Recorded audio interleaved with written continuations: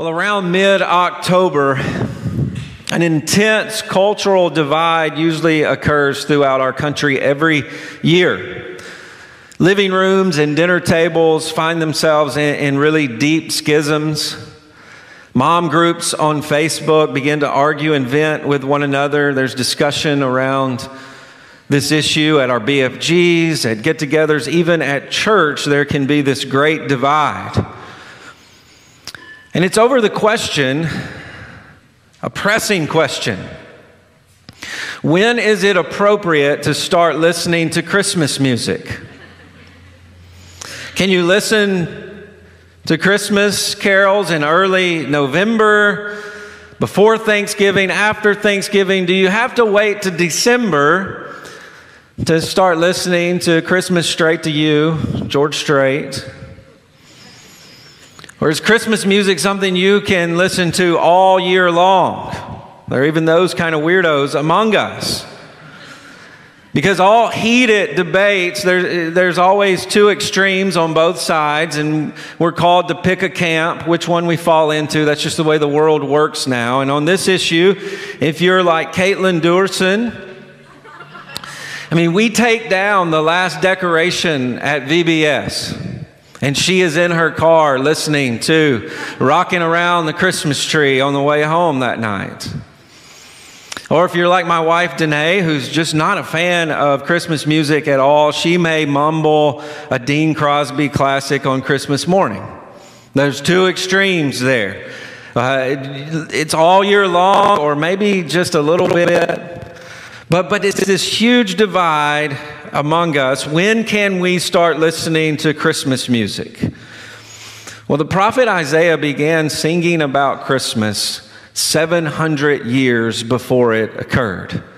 And we see that throughout the book of Isaiah, as there is national turmoil. Israel has been divided into a northern and southern kingdom, Samaria and Judah. And there is division, and there is war, and there is idolatry. Part of this divide is because Israel has given themselves over to pagan nations' idols. And the northern and southern kingdom of Israel, they are making their own alliances with nations like Syria or the Assyrians. And we're going to see even the Egyptians are a part of all of this chaos and all of this division and these idolatrous alliances. And all along the way, even from chapter 1 all the way to the end of the book, Isaiah seems to be saying to us over and over again, it's beginning to look a lot like Christmas. Among all of the war, all of the chaos, all of the sin, he's singing, declaring to us that Christmas has actually already come in this odd way. There's a king who is going to fix it all, God himself, and he will come in a way that you can't even figure out at this time. You can't even wrap your mind around a king who is God himself.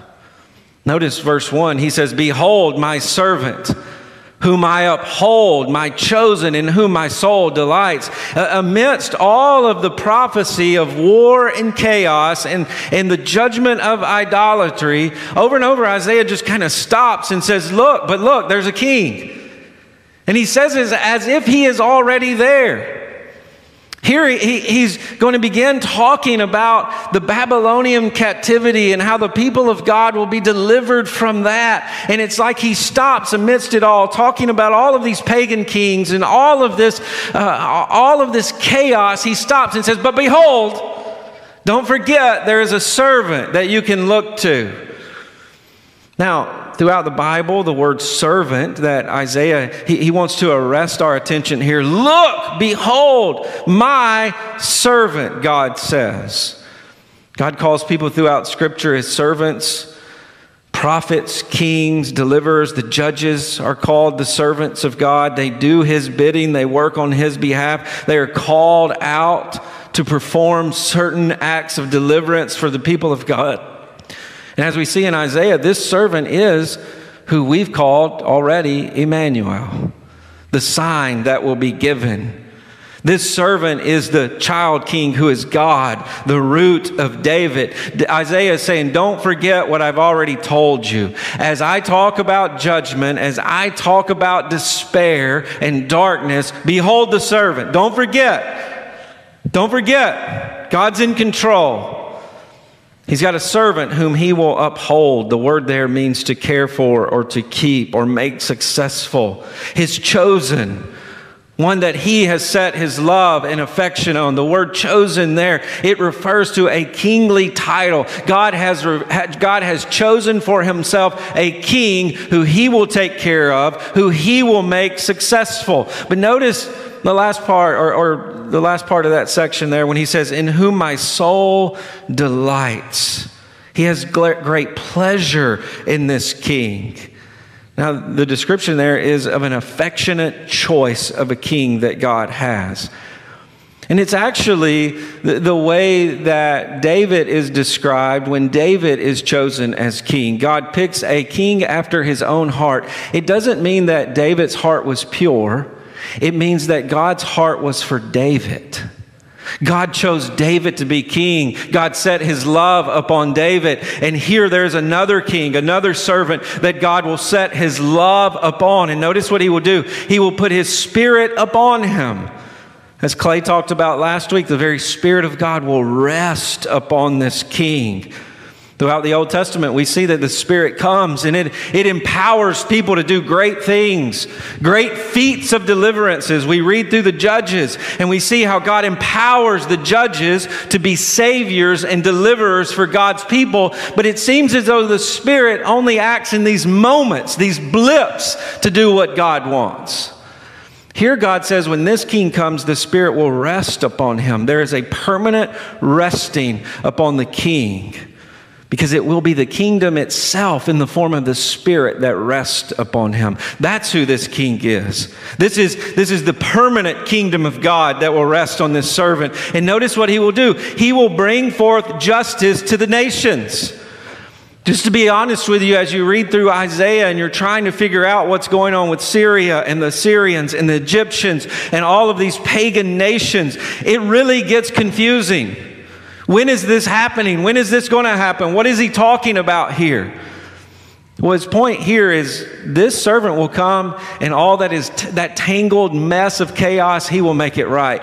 That's what justice means in Isaiah, is that this king will come and make it right. He will fix it.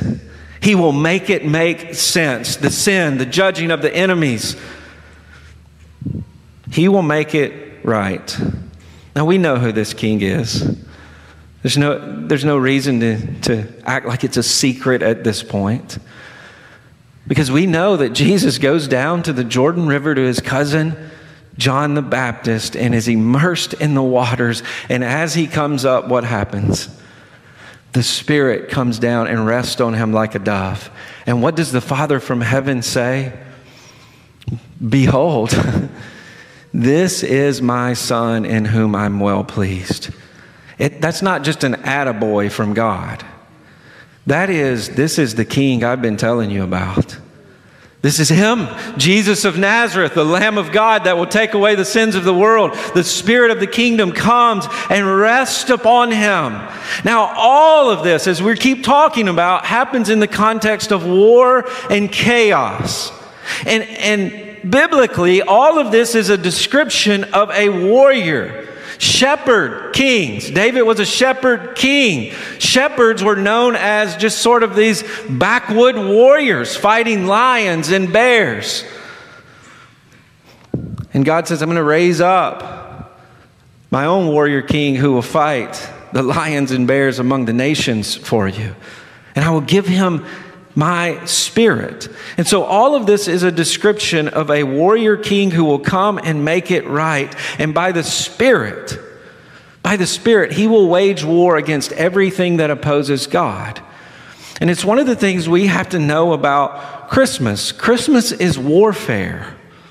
It is God sending his warrior king into the world by his Spirit to wage war against the enemies of God and everything that opposes God.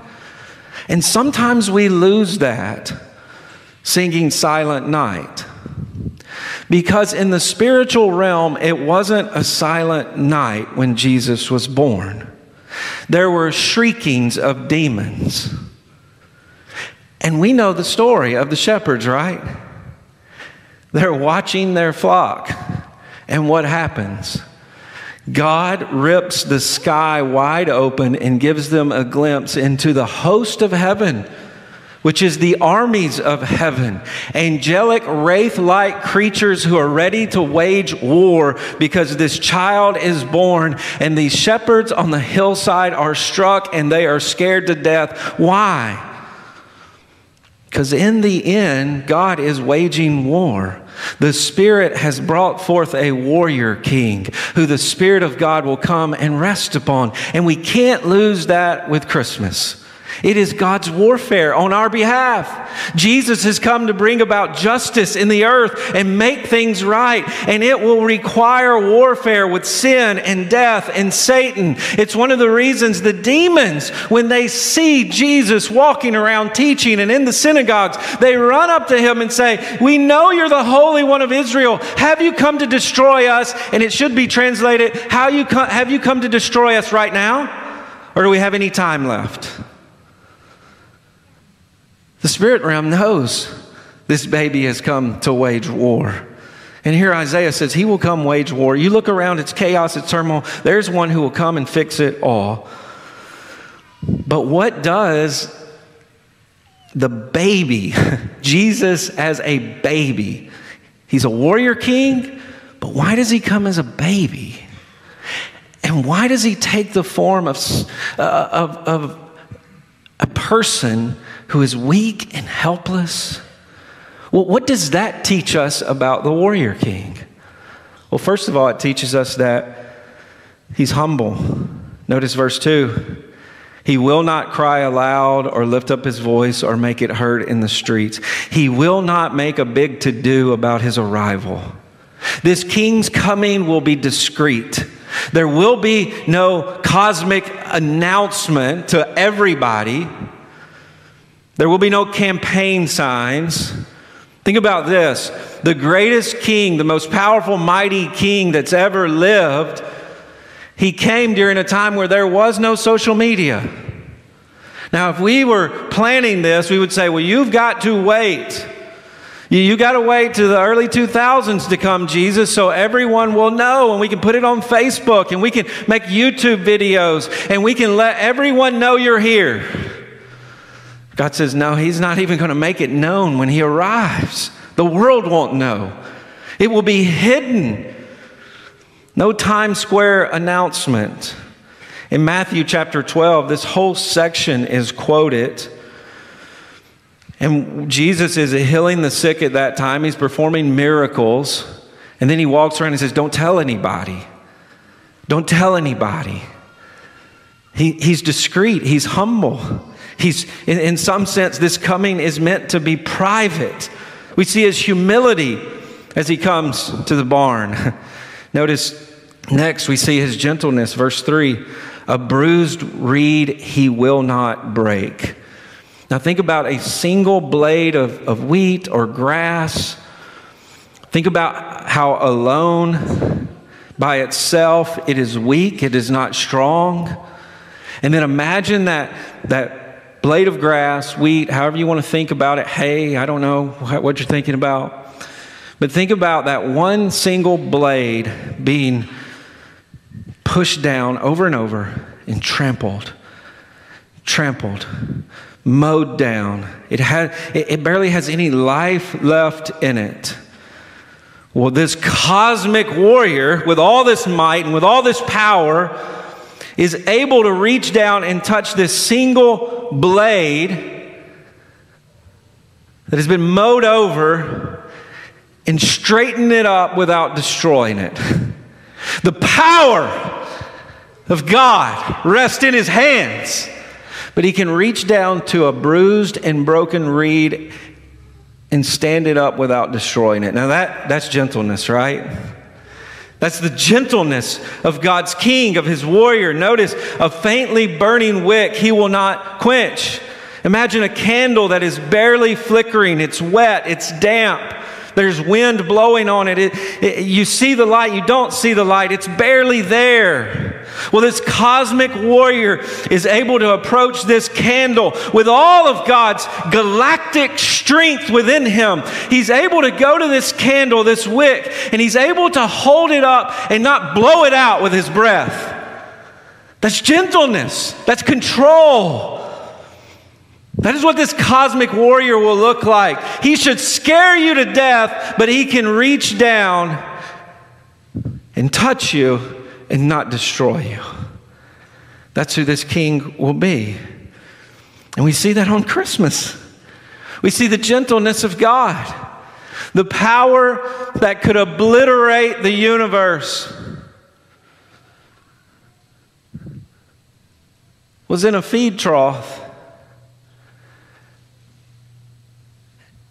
And in the form of a baby's hand, reached up and grabbed his father's finger and squeezed it and didn't break it. That is the gentleness of God on display. That is the gentleness of Christmas that has come not to destroy us. How amazing is that? But notice we see his patience. He will faithfully bring about justice. He's going to do it. He's going to judge God's enemies. He's going to judge sin. He's going to make all things new. He's going to make all things right, and he will faithfully do it. The point here is he will not give up. Verse 4, he will not grow faint or be discouraged, meaning he will not be disheartened in this task. He will not be thwarted or distracted in this task. You can even translate the word discouraged there as crushed. We think about Jesus. He looks down on the city of Jerusalem and he has compassion, meaning he gets sick at his stomach and he wants to vomit and he weeps because the people are like sheep without a shepherd. And you think, is he going to give up on us? Is it just too much for him? In the garden, when he is sweating drops of blood out of terror as he is about to face the cross, the wrath of God, and he is saying, let this cup pass from me. Let this cup pass from me. And we're wondering, is he going to give up? Is he going to be crushed and discouraged? And is he going to stop on our behalf? And yet he says, not my will, but thy will be done. He will not be discouraged until he has established justice. Notice, in the earth, referring to the physical created order. He will make everything right. The coastlands, the peoples of the earth, geopolitical boundaries, cultures, they all wait for his law, his rule of righteousness that will harness all cultures and every molecule on the planet. In the book of Isaiah, justice it's multifaceted. And as you read through the book, you see God talking about making things right in the heart of men, judging the enemies of God, but he also makes things right in the created order. You have animals that should be devouring each other and they're playing together. You have little babies sticking their hand in the holes of vipers. Isaiah paints that picture that even the created order will be at peace because he will bring it. This king will make it right. He will get rid of sin and the curse of death, and everything will be at peace under his rule, including the people of the earth. And he will do it, he's pointing out here, with patience. He will not give up. He will not be discouraged. It may take thousands of years to do it, according to his plan, but he will do it. And we see the patience of Jesus in the incarnation. I mean, if the moment Adam partakes of the fruit, we should have been broken and snuffed out, judgment raining down. But he waits. He waits thousands and thousands and thousands of years, generation. He endures patiently with Israel in the Old Testament. And then he is so patient and so kind. He takes on the form of man, 100% man, 100% God, and lives 33 years on the earth. And 30 of those years was just doing mundane things. Just being a man. He endured all of that in patience to make it all right. That is the patience of God that we see at Christmas. The picture of Christmas this year should remind you of God's humble, gentle patience in making all things new. The picture itself of the baby, the story itself of Christmas is a picture of gentleness, right? This cosmic warrior doesn't wipe us out. He comes in the form of a helpless baby because he's gentle.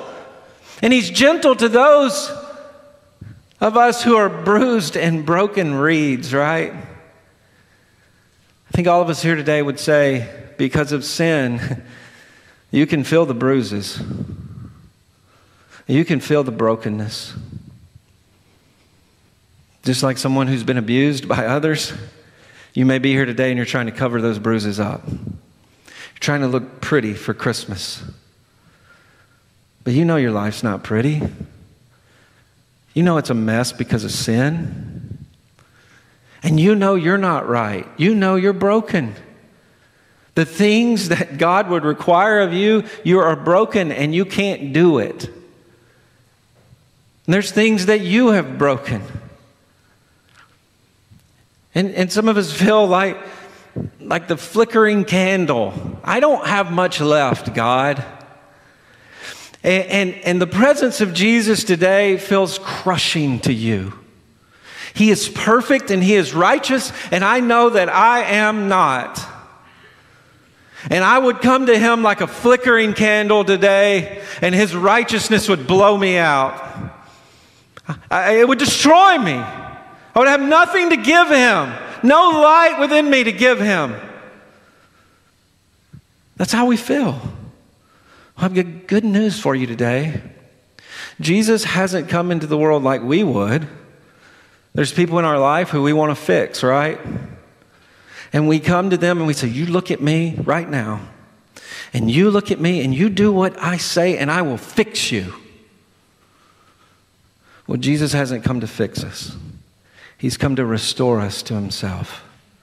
And that requires humble, gentle patience with us.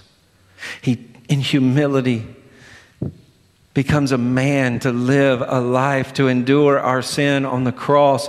Like a lamb led to slaughter, He is silent, He is humble. He endures the injustice of our sin so that we can be made just before Him. That's how gentle, that's how patient He is with us.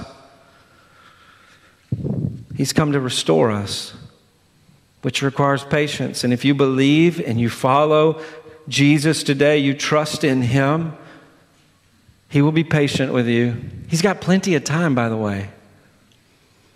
You see, we get frustrated with ourselves. As Christians, when you have the Holy Spirit living within you, you're reading your Bible, you realize, I want to be better. And we get impatient with ourselves. We get frustrated with ourselves. Jesus isn't frustrated with you. He knows He's got eternity to make it better. You're not going to fix it. And what He wants more than anything is that you to trust Him, to be restored to Him, to love and follow Him, and He will be patient with you. He died for you. That's the extent of His patience, His gentleness and humility. He's not crushed by your sin because He was crushed for your sin. Verse 5. Thus says the Lord God, who created the heavens and stretched them out and spread the earth and what comes from it, who gives breath to the people on it and the spirit of those who walk in it. Why should we trust what He says? It's because He is the Creator. Now, verse 5, He says, thus says God the Lord. Now, this is Yahweh. This is the name He gave to Moses. He says, I want you to go deliver my people from Egypt. And Moses says, who are you? And he says, I am who I am, which means I do what I say I do. So when I tell you I'm going to deliver my people from Egypt, I'll do it. And you just tell them that they're going to know me according to my promises. I'm going to promise them something, and then I'm going to do it. And that's how they're going to know me. I do what I say. I am who I am, Yahweh. And here he says Yahweh is the creator. And notice the way he describes creation. The Lord who created the heavens and stretched them out and spread the earth and what comes from it. A few weeks ago, I had a map in my office. I was like, I've had that map for like 15 years and I want to put it on my wall. No one was there to help me. And so I took this map. It's a really big map. And I began to spread it out on the wall, and it just kept rolling. And so then I'm like, I'm getting attacked, and I'm going to start at one corner, and I put it in the corner, and then the whole thing rolls over, and it rips, and it shreds. That didn't happen at creation, by the way.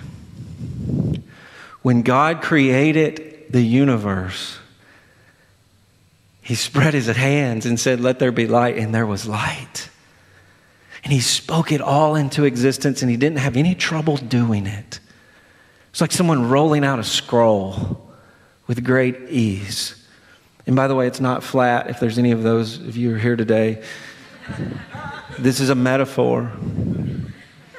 The ease at which he creates everything and gives life and sustains life down to the soul of men. What makes us who we are, it comes from him. He is the one who created all things, and the one who created all things with his word has given us his word, and so we can trust him according to his word. Notice verse 6, I am the Lord. It's redundant. I am who I am. I am who I am. I do what I say. I do what I say. I do what I say. It's redundant, and he says, I called you in righteousness, meaning I called you to myself to do what is right. I'm going to make you a people of righteousness, but I'm always going to do what's right for you. And I will take you by the hand and keep you. I will give you as a covenant people, a light for the nations. What he says here is, my plans for human history will come through you. The Messiah comes from Israel. And so God says, I have to take care of you, because my plans for the universe come through you. And so you can trust me. I created the universe. I'm going to take care of you. I will lead you by the hand and keep you. Verse 7, to open the eyes that are blind, to bring forth the prisoners from the dungeon, from the prison who sat in darkness. Now, this probably refers to the Babylonian captivity. And after 70 years, God will deliver his people just as he said. But it's also a description of how the promise through Israel will bring forth all who are in sin and all who are in darkness. He will do it. He will act according to his people for his name's sake in all the earth. In verse 8 again, he says, I am the Lord. I do what I say. I do what I say. I do what I say. Notice that is my name. That's how I make myself famous. That's how I want to be known in the earth, as the one who always does what he says. And this glory, my glory, which is his weight and his gravity of his word, of his person, will be on display in the world by him always doing what he says. And he will not give his praise to carved idols. Now, why is that important? Well, in Israel right now, they're chasing after these pagan nations. And they're going to these pagan kings and going, you can help us. You have armies, you have militaries, you can help us. Make alliances with them. Well, making alliances with these pagan kings meant making alliances with their false gods. And what God is saying to his people here is, they will not deliver you. I'm the only one who's promised to deliver you, and I'm the only one who will deliver you, and I will not give that praise, and I will not give that trust to anybody else. Stop chasing after these false gods, and he punishes them for it. Then he comes back and delivers them. He doesn't go back on his word. And all of those alliances turn bad. God punishes the Assyrians, and then he punishes Judah. And that happens over and over, because God says, I'm the only one who can take care of you. And that's how I want to be known. And that's what we see at Christmas. Paul talks about seeing the glory of God in the face of Jesus Christ. That glory that has come and taken on flesh to fulfill all of God's promises for you. Yahweh took on flesh to do what Yahweh said he would do. And in the manger, the promise takes on flesh. You do realize Jesus is the promise. The Word was made flesh. The promise to you took on flesh to fulfill everything he said he would do for you. And Jesus is God's promise. He is His covenant to you. Now, I need you to listen to this part. This is kind of where we go just a little deep here. It's not cotton candy for Jesus in this moment, but hold on and listen. And this will change your life and change your perspective on the gospel. Jesus is God's promises to you first. Meaning the promise to deliver you from sin because He said He would because of the cross when you believe in Him. His righteousness is God's promise to you. The resurrection is God's promise to you in flesh form. But Jesus is also your promise to God. Jesus is the covenant in full. What God has promised you and what you have to promise God to get to heaven. He is your righteousness. He is your death for your sin. He is your resurrection. He is your kingdom. Jesus is the covenant altogether for God and for you. And so the question here is if this is who the promise keeper is, why would you give such allegiance to anybody else on the planet? Or anything else He's done it all. He is the covenant. He is the promise. So why would you give hope that only He deserves over to failed promise givers and takers? Why would you do that?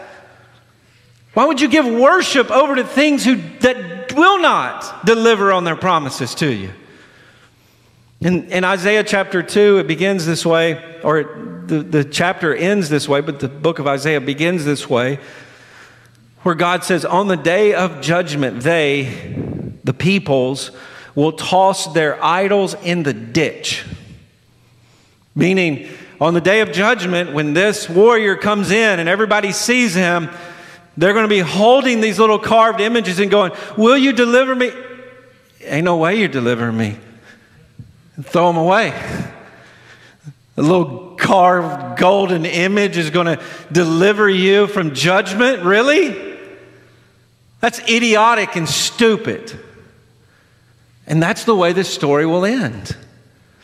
Even we will stand before Jesus when He rips the sky open and say, why did I trust anything else? Why did I believe in anything else but you? You did it. You fulfilled all your promises to me. And so Christmas is a great time. We talk about the pre-Christmas purge when we get rid of things to make room for Christmas. Well, maybe you need to have a pre-Christmas purge today and get rid of all your idols that you're trusting in. Maybe you need to say, why in the world would I trust in stuff and gadgets to deliver me? The despair and misery that I feel in my soul, and if I just go buy this thing, it will give me happiness. And then it lasts for a time and then it goes away. Why would I do that? When the cosmic galactic warrior God of the universe is for me, why would I not just trust Him? Why do I give myself over to others to do what only Jesus can do for me? Everyone else in your life is sinful and they're not sovereign. Why do you trust them the way you should only trust the sinless and sovereign King of the... Why do you do that? You wind up disappointed and frustrated with other people. Why? Why do you trust yourself like you do? When problems and situations occur and you say, I can fix it. Just give me a little time. Let me Google it, YouTube it. Find something on Pinterest. I can fix it. And we can't fix it. Day after day after day, God is coming in and saying, you can't fix it. Stop giving my glory to your little idols. And stop praising the idol in the mirror. And just trust me. Because I always do what I say. That's what Isaiah says, verse 9. Behold, the former things have come to pass.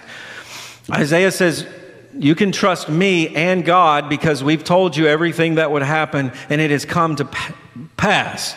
And now I'm going to tell you some new things that God's going to do for you. I'm going to declare these things to you before they spring up. Now the word spring forth means to even germinate. These things aren't even in motion at this time. They haven't even come into existence at this time. And I'm going to tell you that they're going to happen. Now, this is the point of prophecy in the Bible. We often think about prophecy and it's just sort of this cool fascination, Christian entertainment. No, prophecy is God declaring to you He knows what's going to happen next because He's in control. Prophecy reminds you He is sovereign, but also He's good. He always does what is good for His people, and we see that in the Bible. You see, we're racked with anxiety because we don't know what's going to happen next. What's going to happen next? And is it going to be for my good?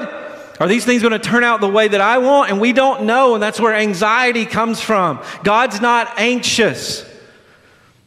He knows what's going to happen next, and He's in control, and He calls us to trust Him. And that's why at times He tells us what's going to happen. And this is why Isaiah is such a great special guest preacher at Christmas. It's because he speaks of Jesus 700 years before Jesus is there.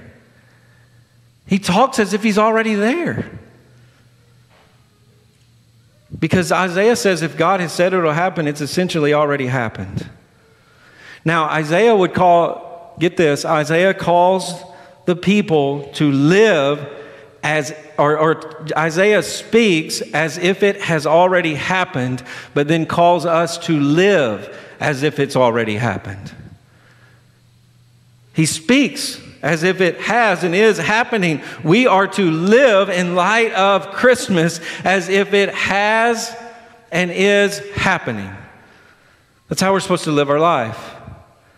Because we know when the squall of Emmanuel happened in that barn, it was happening. The kingdom had come. The kingdom is there. And we know the kingdom's been here ever since.